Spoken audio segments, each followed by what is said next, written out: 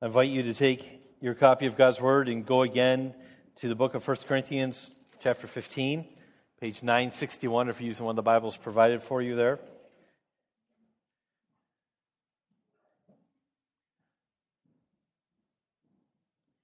Some days are more important than others. I think we all instinctively or intuitively understand that.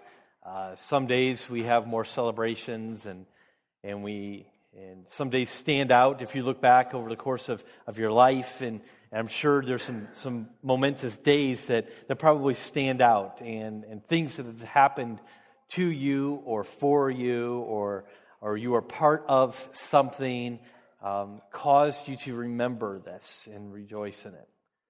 And Easter Sunday is one of those days where there's a certain extra buzz in the air.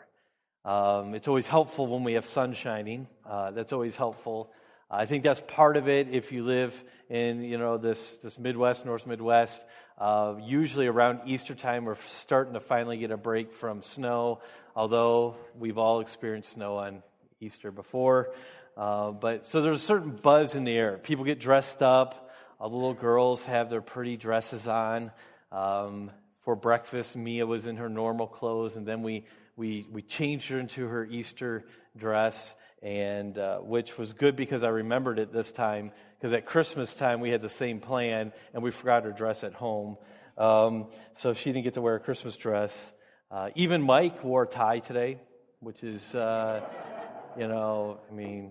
amazing. We didn't even know he owned them, so I think he rented it for the day. But it's an important day. And we have different ways to celebrate it. But we have to stop and say, well, why is this day really that important? I mean, if Jesus had not risen from the dead, would that have changed much? Well, of course, you know my answer to that. You know that by what has already been said in the service and today, that this was a momentous day. But I want to examine just for a few minutes this morning of why this day is so important.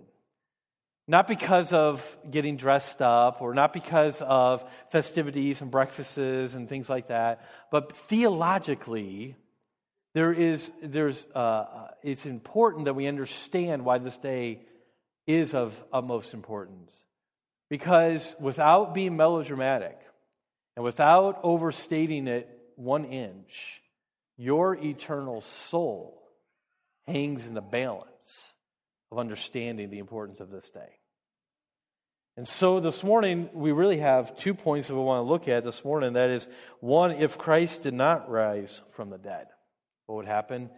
But since Christ rose from the dead, what does that mean? So first of all, as we look at this scripture and other scriptures this morning, let's consider this hypothetical situation. What if Christ did not rise from the dead? And 1 Corinthians chapter 15 answers this for us. In verse 14, it says, "And if Christ had not been raised, then our preaching is in vain, and your faith is in vain." Vain means worthless there or empty there. And so what he's saying there, he's saying that your faith is in vain. And so we could not be forgiven.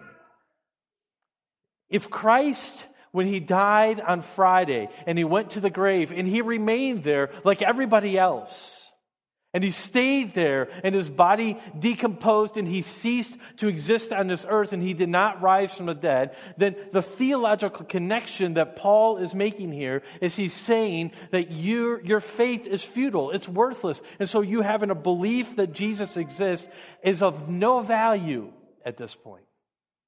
And you will realize and you'll understand that as for a Christian, we understand that this is our only hope, that Jesus Christ rose from the dead. And so we could not be forgiven. Verse 17 of this text says, "If Christ had been not raised, your faith is futile and you are still in your sins." The hope of this earth that we have as a Christian is that we can be forgiven, we can find forgiveness, and that the sin that we have committed will no longer be put on our account, or that we will no longer have to pay the penalty for that. I mean, the promise is given to us in Romans chapter 8, verse 1. It says, therefore there is now no condemnation. There's no judgment to those who are in Christ Jesus. And the reason why is because Christ rose from the dead. But Paul here, he's saying to the Corinthians here, he said, listen, you have to understand that if Christ had not been raised from the dead, you could not be forgiven at all. You would be dead in your trespasses and sins, like he wrote to the Ephesians. If Christ did not raise from the dead, secondly, we could not offer any hope. He says in verse 14, our preaching is in vain. But what is preaching? Preaching is taking the truths and the promises of God's word and bringing them before people and reminding them and telling them and informing them of what God has designed and what God has purposed for his people. But if Christ did not rise from the dead, Paul says, we have no message to tell. You say, well, wait a minute here. I mean, the Bible is full of a lot of other stories and a lot of other principles, and there's a lot of good things about the Bible, and so that is of no effect if Christ is not risen? Yes, that is correct. I mean, we can take principles from the Bible, but here's the key point, is that this is to fully understand the Bible. The Bible is not a map. The Bible is not a rule book. The Bible is a story. The story of God's plan, of God creating man. In the garden, he created Adam and Eve. And he set them in the garden. He said, you can eat of all the trees in this garden. You can eat of the fruit of it. You can enjoy it. But there's this one tree I'm going to ask you not to eat of. It's called the tree of the knowledge of good and evil. And he put it in the middle of the garden. And he said, okay, every other tree, you can have it. You can have as much as you want. But this one tree, do not touch it. Because the day you eat of it, you will die. See, he was introducing this concept of obedient following of God and being obedient to God. And so he set up this one rule: just don't eat of that. Because if you eat of it, you will die. What was he saying there? He was saying that you will disobey, you will break the law, and therefore you would be guilty. And I'm a holy God, he's saying. I'm a perfect God, and so I can only be with holiness. And so if you eat of this, the fellowship is going to be broken, and you will understand what death is. Adam and Eve ate of that tree.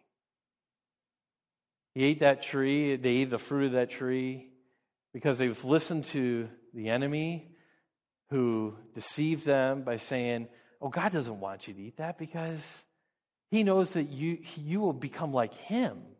If he does not want that. God does not have your best interest in mind. So they ate of it. Death came into the world. Romans says, and so by one man sin entered into the world, and so death by sin, and death passed upon all men, for all have sinned, because we are the offspring of Adam and Eve, the imperfect mother and father of ours in our family tree. That sin nature, that imperfections has been passed on to us, and so we are born with a propensity to sin. We have a sin nature. I think I've told you this before, that one time I was talking with a lady. We were having a youth ministry. This is when I was in Rhode Island. And she came to me and she said, I really appreciate your church and everything that you guys teach, but there's this one part of your teaching that I just cannot agree with. I said, well, what's that? And she said, original sin. Now, original sin means that we're born with a sin nature. And I said, well, why do you disagree with that? And she said, well, if you ever held a newborn baby and you just look into their eyes and you just see them smiling and giggling, and I don't know how you can say that there's anything flawed with that. And so I don't understand how you can teach that there's original sin. And so I asked her, I said, well, your daughter, she was in our youth program. I said, now, let me ask you something. I said, then at what age did you sit your daughter down and say, okay, if you're going to lie, here's how you lie. I'm going to teach you how to lie. She said, well, I never taught her that. I said, well, where did that come from then? You see, we're born with a sin nature because we are connected to Adam. And so you say, well, that's kind of unfair, right? That seems unfair that all of a sudden now I'm born into this world with a weakness. I'm born into this world with a proclivity to disobedience because of Adam and because of his actions. This is what Romans chapter 5 teaches, but here's the good part. The first Adam, he brought sin into this world. But the second Adam, which the Bible refers to as Jesus, he's the one that conquered sin. You see, so just because one man's sin entered into the world, so that by the obedience of one, Jesus Christ, the Bible says many will be made righteous. So this is the hope that we have. And so we look at the Bible and we say, but there's a lot of good things in the Bible, and there's so many things that we can take away from it. But Jeremy, you said that there would be no hope if Jesus did not rise from the dead. That's exactly right, because all the other principles, all those other good things, they all point to Jesus. They all prepare us for Jesus. And so when we read stories in the Bible, like Jonah, we read story in the Bible about Jonah and how he disobeyed God, and then he went to Nineveh, and all these things, and then how a revival came to that city. You read about that story and you say, okay, there's a story that we should learn to obey God in the first time instead of running from him. That's a principle we can learn from it. But what Jesus said in talking about himself in Matthew, he says, there is a greater than Jonah here. And he was referring to himself in that he perfectly obeyed the Father's plan the first time. And so if all the scriptures point to Jesus, David and Goliath, we read that story and we think, man, we need to face the giants in our lives, and we need to be strong, and we need to be courageous. And there's nothing wrong with taking some of those applications from it. But really, the point of the story was to show that where we fit in that story is that we're the Israelites who were afraid of the giant. We were afraid of the enemy. And so we needed someone to come in our place and defeat the enemy for us on our behalf. And it was an unlikely person in Jesus Christ. See, everything, you have to understand this, all of the scriptures point and prepare us for Jesus Christ. So if Jesus did not rise from the dead, we have no hope. The whole rest of the scriptures, the point of the scriptures has been taken away at that point. So we can offer hope to you. You can offer hope to other people precisely because Jesus Christ rose from the dead. And so what Paul is saying here is he's saying that if Christ is still in the grave, if he did not rise, we cannot have forgiveness. We cannot offer hope. In fact, he says in verse 15, we are even found to be misrepresenting God because we testified about God that he raised Christ, whom he did not raise, if it is true that the dead are not raised. And so he's saying that we are to the point of when we offer hope to somebody, we're misrepresenting God if Jesus did not rise from the dead. So when we tell people that everything will be okay, we're misrepresenting God at that point if Jesus had not risen from the dead. This is why this day is so important. It's so important that we understand that our hope is dependent upon Jesus rising from the dead. This is why we get together, and this is why we say, He is risen. And people say, He is risen indeed. This is the reason why we wish each other happy Easter and we celebrate this day. Because if Christ did not rise from the dead, we are of all people most to be pitied because we have wasted our lives. So even though Jesus was a good man, He was a good teacher. This is what a lot of times, this is the dividing point. A lot of times that people, when they view Jesus, they say, well, look, I understand that the Bible has some good principles in it. I understand that Jesus was a good man. I understand that He was a good teacher, that He was fair, and that He brought a lot of good to this world. But I don't know, I cannot accept that He's the Son of God or that He rose from the dead. If that is you, then it's incompatible. He can't be a good teacher and not be the Son of God at the same time. Because He taught that He was the Son of God. If He was a good teacher and He wasn't the Son of God, or excuse me, if He was not the Son of God and He was teaching that He was the Son of God and He really was not, then He would be a really bad teacher. He was teaching everything about this obedience to the Father, and that one day He would die, He would be buried, and He would rise again. So this truth of Jesus, of the resurrection, of Jesus rising from the dead is so important to us. But verse 20 says, but in fact, Christ has been raised from the dead. So if Christ did not rise from the dead, we couldn't be forgiven. We could offer no hope. But number two, but since Christ is risen, what does that mean for us? We're going to look at different passages of Scripture here.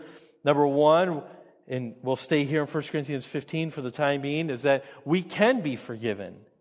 We can be forgiven. Again, it says in verse 17, we would still be in our sins if Christ had not been raised. But since that He is raised, then the inference is there that we have forgiveness. In 1 Corinthians 15, just a few verses up, in verse 3, it says this, For I delivered to you as of first importance what I also received, that Christ died for our sins, in accordance with the Scriptures, that He was buried, and He was raised on the third day in accordance with the Scriptures. And it goes on to tell us how He appeared to several people, some who were even alive at the time of this writing, that they could verify this. But Christ died for what? Paul said, for our sins, so we can have forgiveness. Hold your place here in 1 Corinthians, and I would just ask you to go back to over to the book of Acts, Acts chapter 13. In Acts 13, if you're using one of the Bibles provided for us, it'll be on page 922.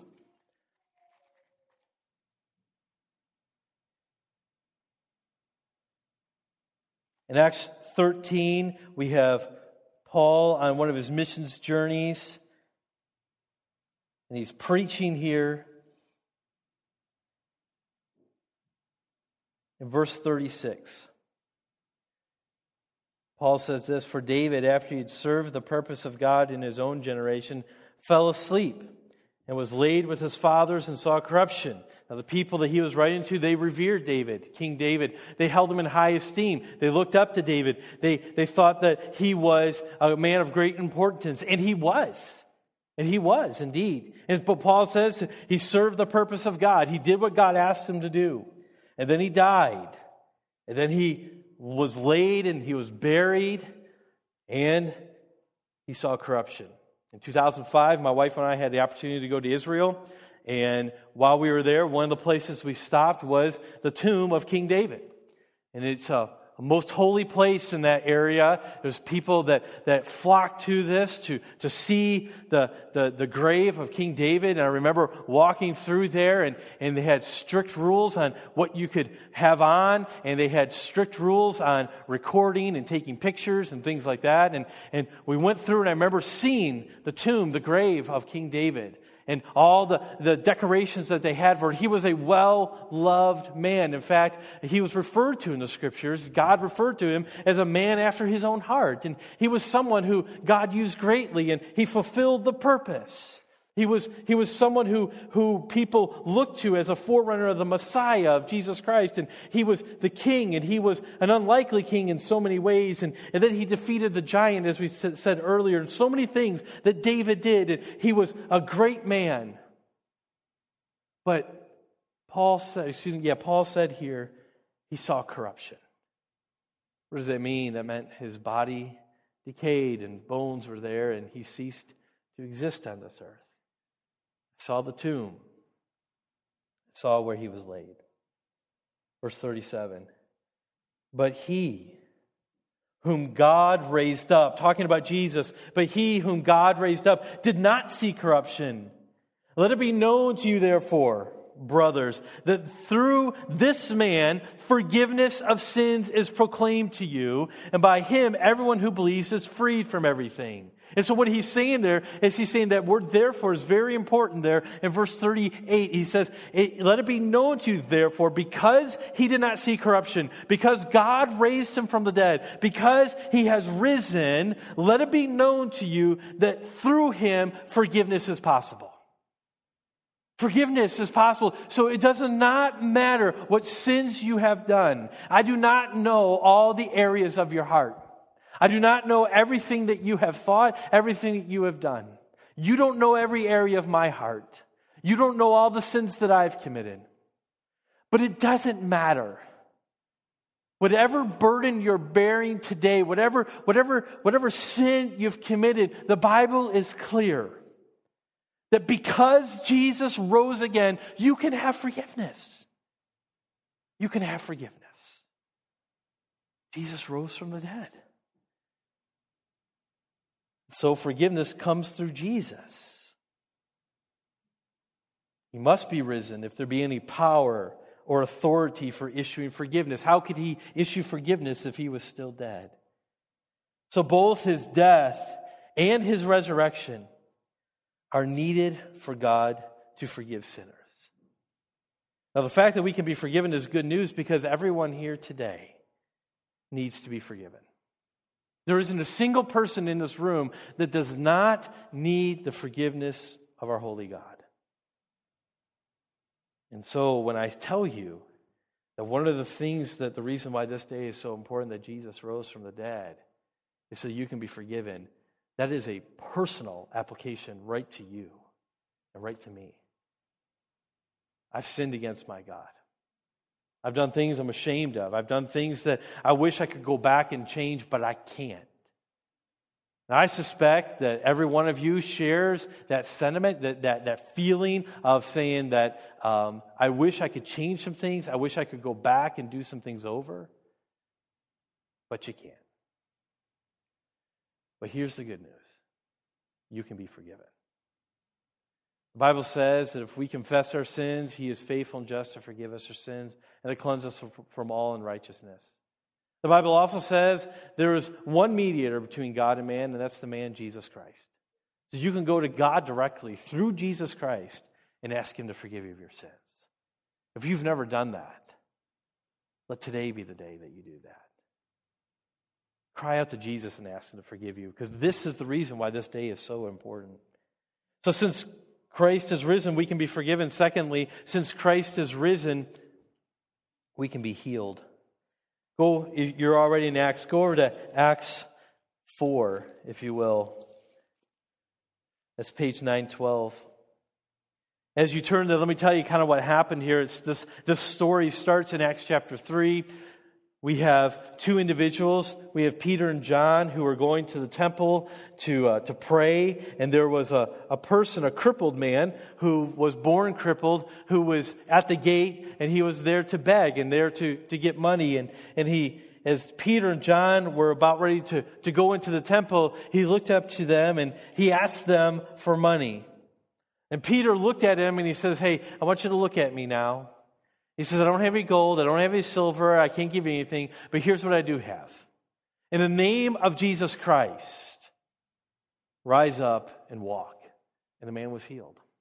And he went rejoicing. The scriptures say that he was rejoicing with Peter and John, and he was praising. He went to the temple with them. And the people, they saw him there, and they had known that he had been sitting at the gate for many years, asking for money. He was a local beggar there that people knew. And now they saw him running in the temple. You can imagine the stir that caused. And so Peter and John began to preach in the temple area there, and as the word began to spread, the religious leaders grew concerned, and they brought Peter and John and this man before them to question them. So this beggar, he's healed. But I told you to go to Acts 4 and verse 8. Peter is responding to the leaders, the religious leaders. Then Peter, filled with the Holy Spirit, said to them, "Rulers of the people and elders, if we are being examined today concerning a good deed done to a crippled man, by what means this man has been healed, let it be known to all of you and to all the people of Israel that by the name of Jesus Christ of Nazareth, whom you crucified, whom God raised from the dead, by Him this man is standing before you. This Jesus is the stone which was rejected by you, the builders which has become the cornerstone. And there is salvation in no one else, for there is no other name under heaven given among men by which we must be saved." So it was this risen Savior, the name of the risen Savior, that gave the power to heal this man. The healing in this story is mainly seen as a physical healing, but there is much more involved than just the physical healing. The word healed there, it has the idea of being made whole, complete, well, healthy. In fact, if you compare verse 9 and verse 12, where it says healed in verse 9 and saved in verse 12, it's the exact same word. So this man, we could see by his response to how he was praising God after this, it was more than just his legs that were healed that day. His soul was healed that day. He experienced salvation from all effects of sin, physical, legal, and spiritual. And so it's because of Jesus Christ that we can have healing, that we can experience what healing is like. But the question comes up and probably comes into our minds is, then why do we still struggle? Why do Christians then need therapy and medicine and pain management? If Christ, the risen Christ, gives us the healing that we need, why do we have to go through this? Why is there pain in this world? Well, again, I asked to turn the page back in chapter 3. I believe that when Peter was speaking here, he helps us understand this. As he was preaching, the man had been healed, the man had been made whole, and he was in the temple area there with them. And Peter used this opportunity to proclaim Christ to them. He says this in verse 17, "And now, brothers, I know that you acted in ignorance, as did also your rulers. But what God foretold by the mouth of all the prophets, that his Christ would suffer, he thus fulfilled. Repent, therefore, and turn again, that your sins may be blotted out, that times of refreshing may come from the presence of the Lord, and that he may send the Christ appointed for you, Jesus, whom heaven must receive until a time for restoring all things about which God spoke by the mouth of his holy prophets long ago." What was Peter saying there? He was saying that heaven must receive Jesus. That Jesus, he had ascended. He had gone back up. He had risen from the dead. We read about this in Acts chapter 1. And then he went up back to the Father. And there he is to this day. And he is coming back again one day with our hope that he's going to restore all things. And so, but I think verse 20, the first part of verse 20 is very helpful to us. He says, times of refreshing may come. One day we will see God restore all things. We will see God make all things well. And one day we will never struggle with pain and disease and sickness again. But right now we still live in this sin-cursed world. And so we have the consequences of sin that we must deal with. We still deal with the effects of sin, even though if we are in Christ, we have been delivered from the penalty of that. The presence of sin is still here, and so there's some effects that we deal with.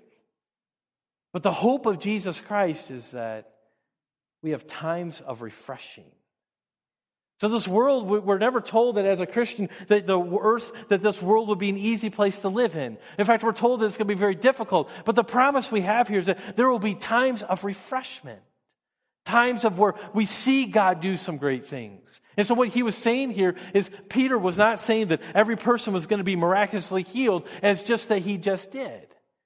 But this was a time of refreshment that God had given to remind us that God is indeed powerful. He has conquered sin. He has conquered death. And even though the vast majority of it, even though we're told all people will die and we will feel this, and this lame man, he eventually died. But there was a time of refreshment where God gave a glimpse of what was to come. You see, we live in this earth not for right now. What is the purpose of your life? The purpose of your life is preparation for eternity.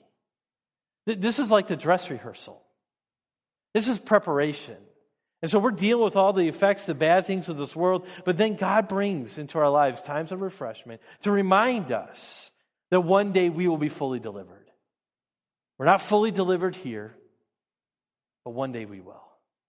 So we can be healed one day because Christ rose from the dead.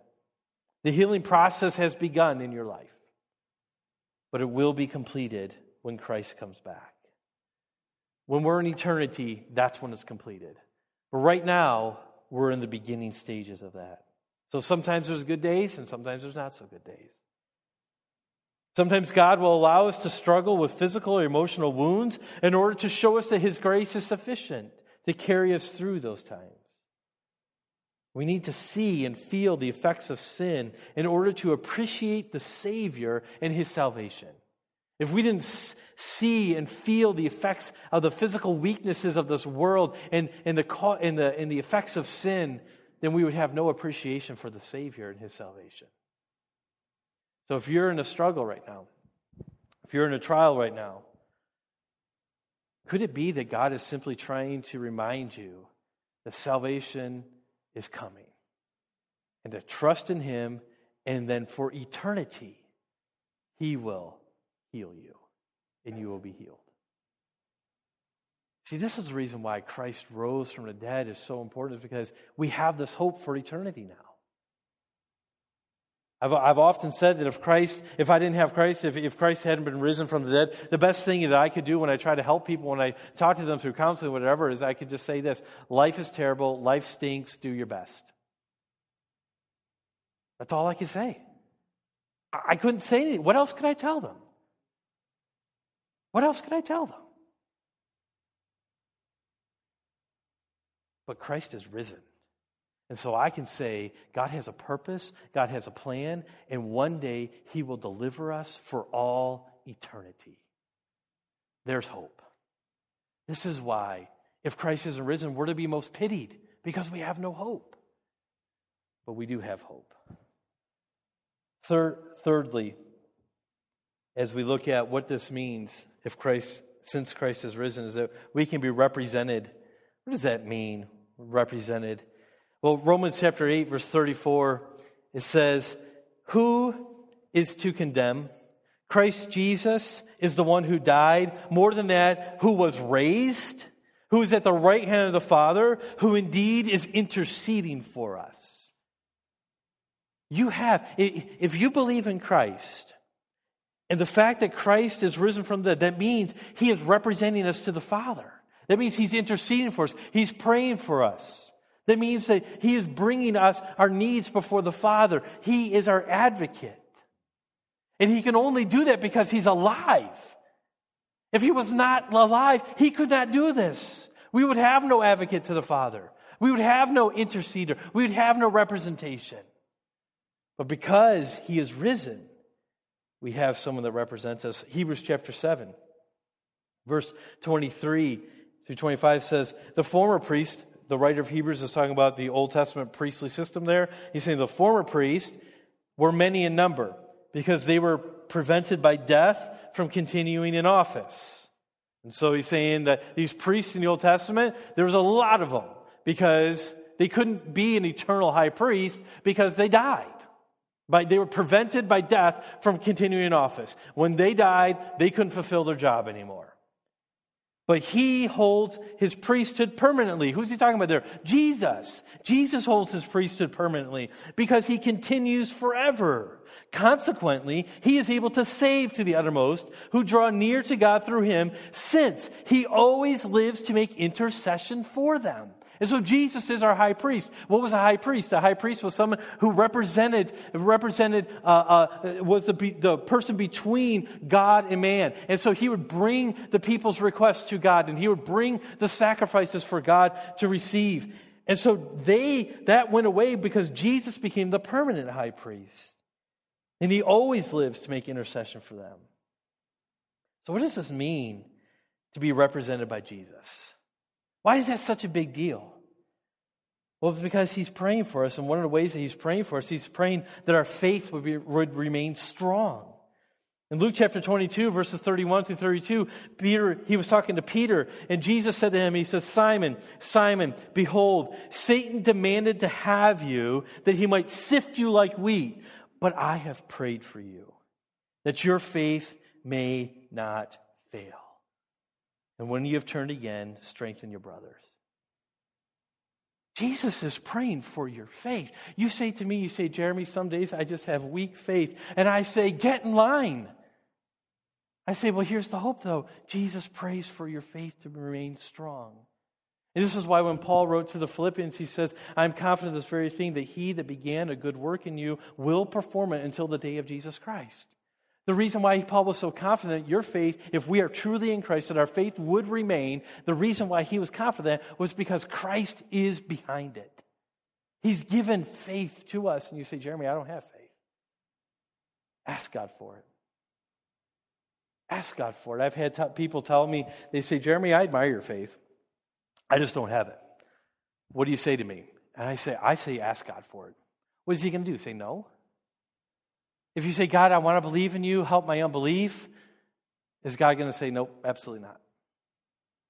That's a prayer request God will answer. If you ask sincerely for God to grant you faith, he will give it to you. Because Jesus here, like Peter, he's praying for the strength of our faith. So when you have days where your faith is being attacked, and you're walking this life and you're feeling the effects of this sin-cursed world, and you don't know if you can continue on, I would just ask you to remember this passage here. That Jesus ever lives to make intercession for you. And one of the ways he prays for you is that your faith would remain strong. I am humbled that the King of Kings and the Lord of Lords would condescend to pray for my faith. I'm amazed that the God, that Jesus, who went to the cross and stretched out his arms and died for me, would then ever live to bring me before the Father and to pray for my faith. This is a good God we have. This is Jesus of Nazareth, the risen King. It also is important because this intercession, because he represents us in all matters related to God. Hebrews 5, verses 1 and 2 says, for every high priest chosen from among men is appointed to act on behalf of men in relation to God, to offer gifts and sacrifices for sins. And so in order for them to have forgiveness of sins in this Old Testament sacrificial system, is that someone else had to offer the sacrifice on their behalf. They couldn't do it on their own. And so they needed a high priest to do that. And Jesus Christ is the one who does that for us for all eternity. And he represents us in matters to God. God, when he looks at me, he should just see guilty. When he looks at me, he should just see someone who is in violation of law. But in fact, he doesn't see me. He sees my representative. He doesn't see me. He sees the one who represents me. And that is Jesus, the risen Savior. This is why this intercession is so important. This is the reason why having representation is so important. Because he sees him. God sees him. He doesn't see me, because if he saw just me, he would just see guilt. This intercession is important because he helps us during temptation. Hebrews chapter 2, verse 18 says, he is able to help those who are being tempted. When you're tempted to disobey, when you're tempted to fall away from God, when you're tempted to sin, we have help available to us through Jesus Christ. This is what it means to be represented. And finally, what it means to be represented is that he provides mercy and a great help in time of need. Hebrews chapter 4, verses 15 and 16, for we do not have a high priest who is unable to sympathize with our weaknesses, but one who in every respect has been tempted as we are, yet without sin. Let us then with confidence draw near to the throne of grace, that we may receive mercy and find grace to help in time of need. When you need help, Jesus is there. So if you're having a bad day at work, Jesus is praying for you, if you are one of his.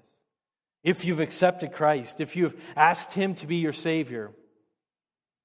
The theological term for this, union with Christ. If you are with Christ, if you have asked him, you remember in Acts where it says that in verse 19:3 it says, repent therefore and turn again, that your sins may be blotted out.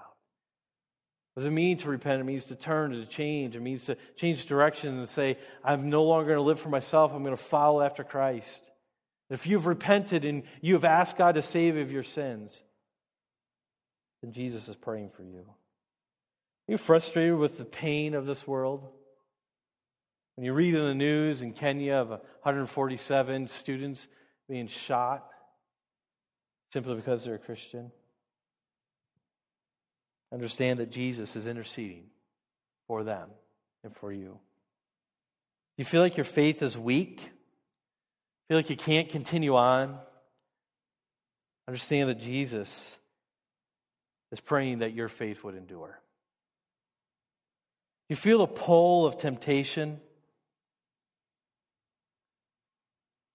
activities that you know you shouldn't be involved in, places you shouldn't go, sites you shouldn't visit. You feel the pull, the temptation, the quick response, the sharp tongue, judgmental attitude, condescension. We all feel it. But understand that because Jesus has risen, He's alive, and He's offering you help. If He were not alive, if He were not risen from the dead, we would not have Jesus' intercession. We would not have this hope that I'm offering. And that brings us to our final point this morning. Since Christ has risen, we can have hope. Back in 1 Corinthians chapter 15, we see how that this whole chapter really is about this resurrection of Jesus Christ. I find it interesting how the apostle then ends this letter in this chapter of this letter in verse 58 of 1 Corinthians 15. After talking about Jesus, after talking about his resurrection, after talking about the importance of that, he says in verse 58 of 1 Corinthians 15, therefore. And again, every time you see therefore, understand that that's a connecting word. It's connecting to the previous thought or thoughts. Therefore, my beloved brothers, be steadfast, immovable, always abounding in the work of the Lord, knowing that in the Lord your labor is not in vain. You know, I used to look at that verse kind of out of context, and I had memorized that verse, and it was more of a battle cry for me.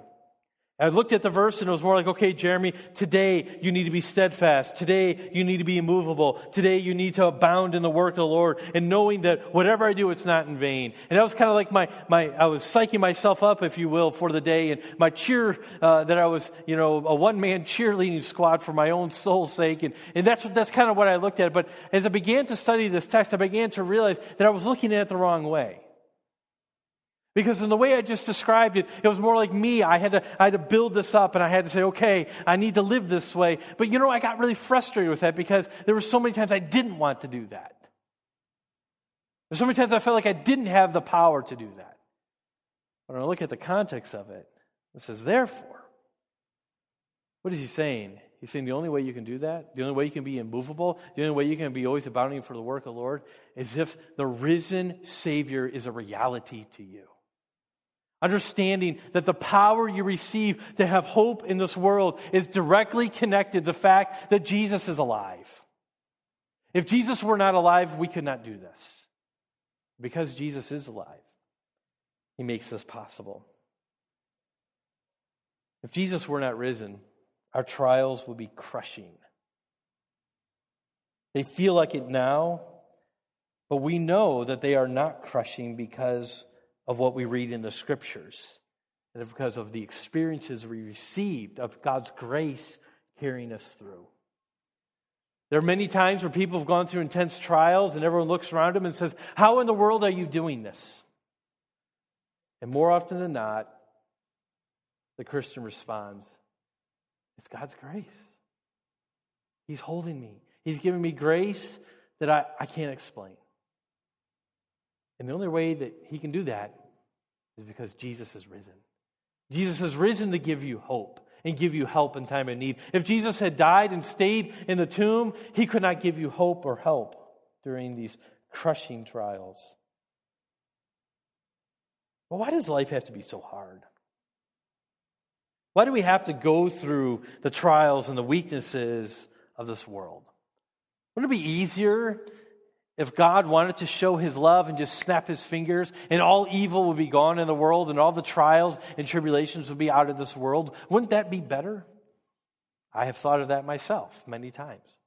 I suspect I'm not the only person in this room that has thought that. But if we didn't get a real good sense of how crushing trials would be to us,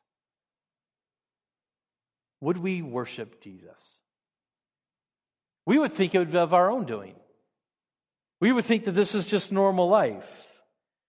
But God, in His mercy, lets us feel enough of the effects of sin so that we get a good understanding of our Savior and our salvation.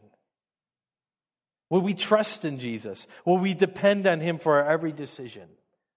We would not. So the pain we feel of this world points us to the grace that we need. If it were not for the pain, we would ignore what we need, and the result would be death, eternal death. So in love, God allows us to feel the poison of sin so that we'll be driven to accept the antidote that we all need. God has offered help in the person of Jesus, who died and rose again. If there were no resurrection, we would all be hopeless and condemned. But because Jesus died from the dead, we can be forgiven. We can be healed. We can be interceded for and given great hope in the midst of this difficult world. These are the great reasons to celebrate today. So when life's trials feel crushing, know that Christ is praying for you. When you get those moments of refreshment in this life, know that they are hints of even greater things ahead. Please don't live for today. Don't focus on the present. The present is simply preparation for the future. I said earlier, this life is just the dress rehearsal, the prototype, the soft opening, or the appetizer for the feast to come. If you go to a restaurant and the appetizer isn't that great, you probably won't mind as much because you know the steak is coming. Jesus conquering the grave and death makes it possible for you and me to do the same one day. Understand that something greater is coming. I have hope in eternal life. You say, Jeremy, why do you hope that there's even another life after this? Here's the reason. Jesus rose from the dead. And because he rose from the dead, he will raise us up one day. This is why we celebrate. This is why this day is so important. Let us pray. Father, I pray you'd impress upon our souls, upon our hearts, of why this day is so important. And Father, I pray that if there is anyone here today that is not a believer in you, they have not repented of their sins, that you would call them to do that today. I pray you give them the courage to reach out to myself or someone else in the church here and ask questions of what the Scriptures really teach about this, that you grant them faith. Father, there's people in our midst that are struggling in their faith. I pray that you'd strengthen it. Jesus, pray for us. We need it. Thank you, Jesus, for offering help to us in times of need, in times of trial. Give us the grace to respond in obedience.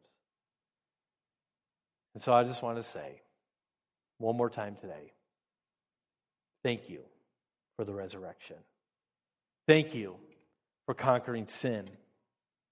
Thank you for giving us hope of a greater life ahead. It's in the name of Jesus Christ, the one who has risen indeed, I pray this. Amen.